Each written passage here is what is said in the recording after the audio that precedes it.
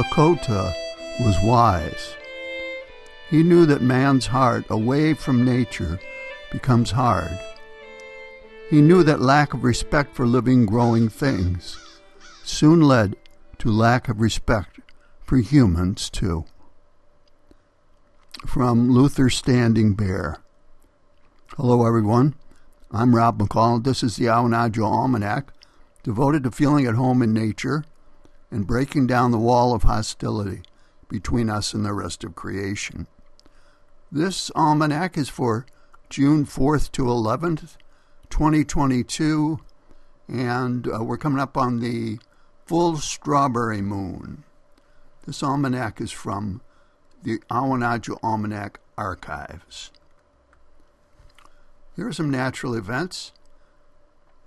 The soft, translucent new leaves of plants and trees harden into opaque green against the blue June skies as they begin their real work of creating food for all living creatures, from nothing more than water, soil, sun, and chlorophyll. The miracle of photosynthesis is the manufactory of all life.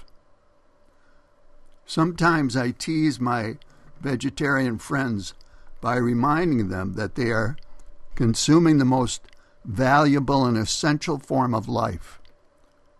Look, I say, if the animals were gone tomorrow, life would survive just fine. But if all the plants were to be consumed, life on Earth would likely come to an abrupt and sorry end. So what makes an animal more precious or more to be preserved than a plant?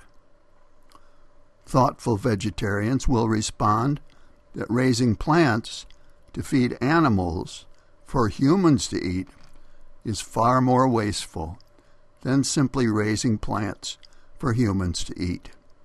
And they're right, of course. Which brings us to an unnatural event.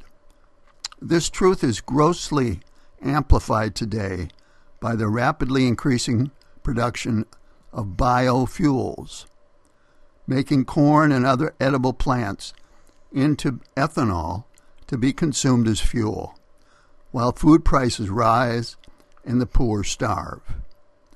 This is an unnatural act of the highest magnitude. Who could imagine a greater atrocity than the well-heeled burning the food supply of the poor so that we can go to Disneyland, take the kids to soccer practice, and take the cat to the vet? Dependence on fossil and biofuels to run the global economy is approaching a dead end.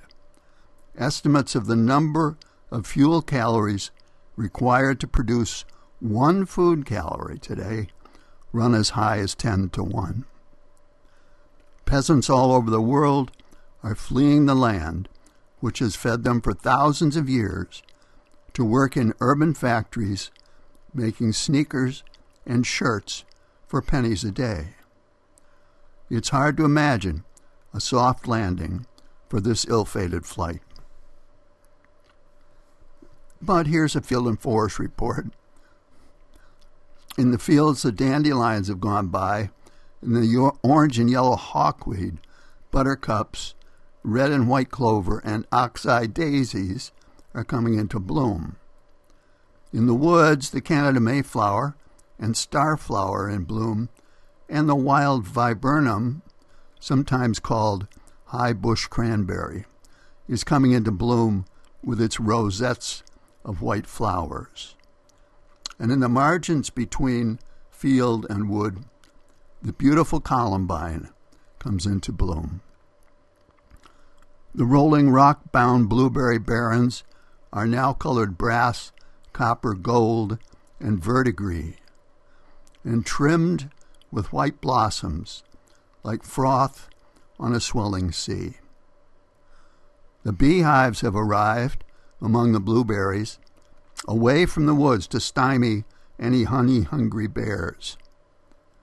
Now the grower and the beekeeper both pray for some warm, sunny, calm days so the bees can do their work to produce our favorite fruit and sweet honey to boot. Here's a rank opinion. Your commentator, ever the cockeyed optimist, believes that there is reason for hope in the long term, as the infrastructure of the global economy comes apart. The infrastructure of local economy is coming back together. On the Blue Hill Peninsula alone, there are 40-some farmsteads, small and large, producing eggs, meat, vegetables, blueberries, apples, maple syrup, firewood, and more. You may be amazed at how the local infrastructure is building right here in Maine and around the world. And finally, a couple of seed pods to carry around with you. The first from John Ross. Underground nuclear testing, defoliation of the rainforests, toxic waste. Let's put it this way. If the world were a big apartment, we would not get our deposit back. And from Carl Sagan. The universe is not required to be in perfect harmony with human ambition.